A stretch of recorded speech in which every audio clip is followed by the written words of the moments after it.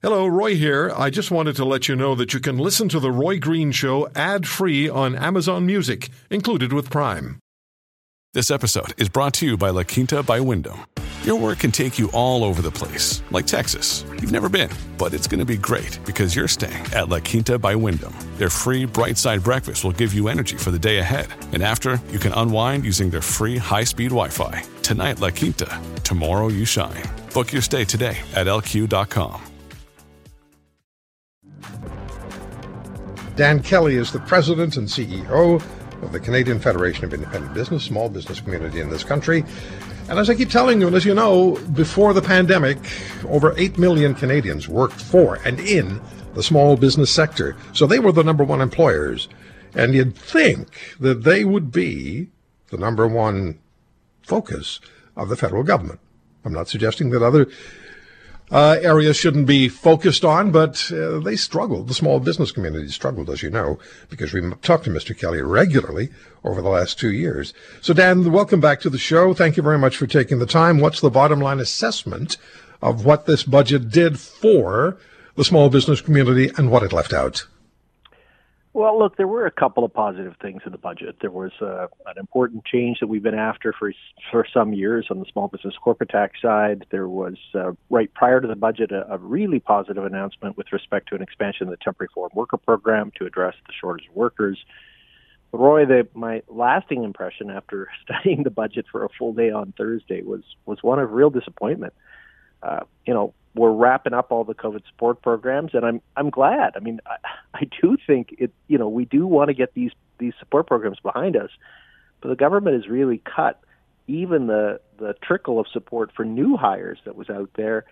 And more than anything, there's a ramp up of spending like you wouldn't believe. You of all people would believe it, Roy. I know that, but spending has just gone up in almost every area of government. Deficits as far as the eye can see. And I can tell you, I really worry about the bill coming very soon to Canadians and Canadian small business owners to pay for the giant expansion in social programs we've just announced. Yeah, well, we have $1 trillion in national debt. The provinces carry debt. Individual Canadians, I know people get weary of this, but individual Canadians told Ipsos that they're within $200 of not being able to pay their bills at the end of the month.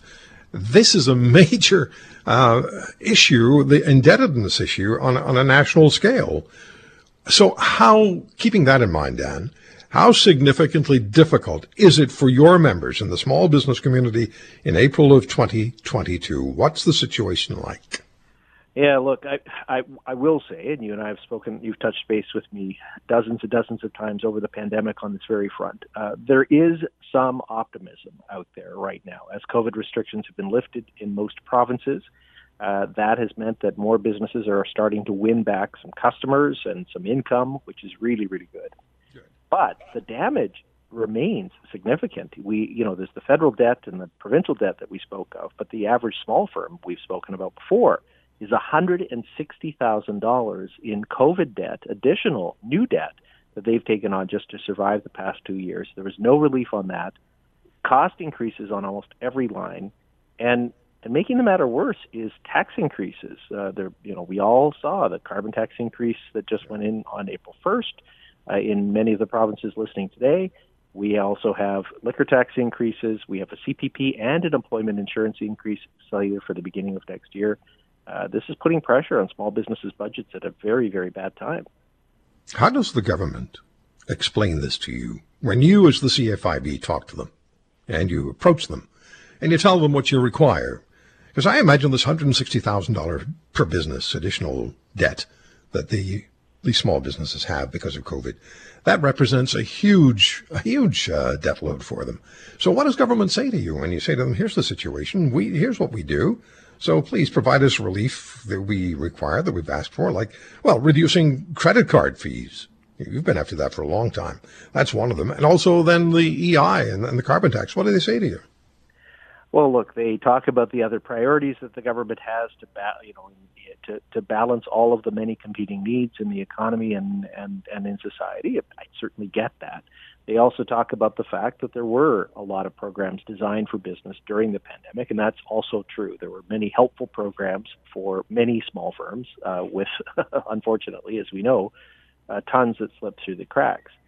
What they don't respond to, though, is the need for ongoing help to deal with some of the affordability challenges. I think more and more people are understanding that there's an affordability challenge for Canadians in general. Certainly that's true in the housing side. But there's a major affordability challenge for small business owners with cost increases on almost every line of their budget. The federal government hasn't had a good response to that. In fact, the piece that as you rightly just said, on the banking and credit card side, Ottawa found the time to jack up taxes on banks, which I suspect will be very soon passed along to us Canadians, because bankers aren't normally the type that said, I just lost $500 million. Oh, well, let's just move on. Typically, that's going to find its way back in terms of higher banking fees. But the other thing is that Ottawa didn't, despite an election promise from the Liberals in 2019, despite a budget promise in 2021, there was no progress in 2022 in lowering credit card processing fees, which the government promised to do. So this is just in terms of setting priorities. More money for Ottawa was trumped, it seemed, providing needed relief to business owners, both that would have come from the banking sector. You told me, a year ago, maybe longer, that 250,000 small businesses in this country were in really serious trouble. I imagine most of those businesses still need help. Again, we're looking at $160,000 of debt, COVID-related debt per business on average. How much difficulty and these are the bedrock businesses in small communities, large communities too, but smaller communities definitely across the country. How many of them are in trouble now today? I mean, you said, there's some light on the horizon, if you will, but how many are still in trouble, Dan? Sadly, that number hasn't gone down. We're still estimating that there could be $180,000 at significant risk of permanent closure. That's either wind up, bankruptcy, or the retirement of the business owner. That could rise as high as 250,000 businesses. Our upper estimate was 250,000. But all of that depends on what happens over the next couple of months. Many businesses have been on life support for some months. They haven't had a normal month of sales in 2 years, and they're waiting to see what happens as we come out of COVID. Now, with the BA2 wave going on right now, it's not that that's led to additional government restrictions, thank God, but it has meant that many Canadians are understandably staying close to home, not going out as much as they might otherwise. The economy's not. The headline economic numbers, Roy, are good, but there are horror story after horror story when it breaks down to the retail, hospitality, service sector, arts and entertainment. Those sectors are really still struggling. If you want to hear more, subscribe to The Roy Green Show on Apple Podcasts, Google Podcasts, Spotify, Stitcher, or wherever you find your favorites. And if you like what you hear, leave us a review and tell a friend. I'm Roy Green. Have a great weekend.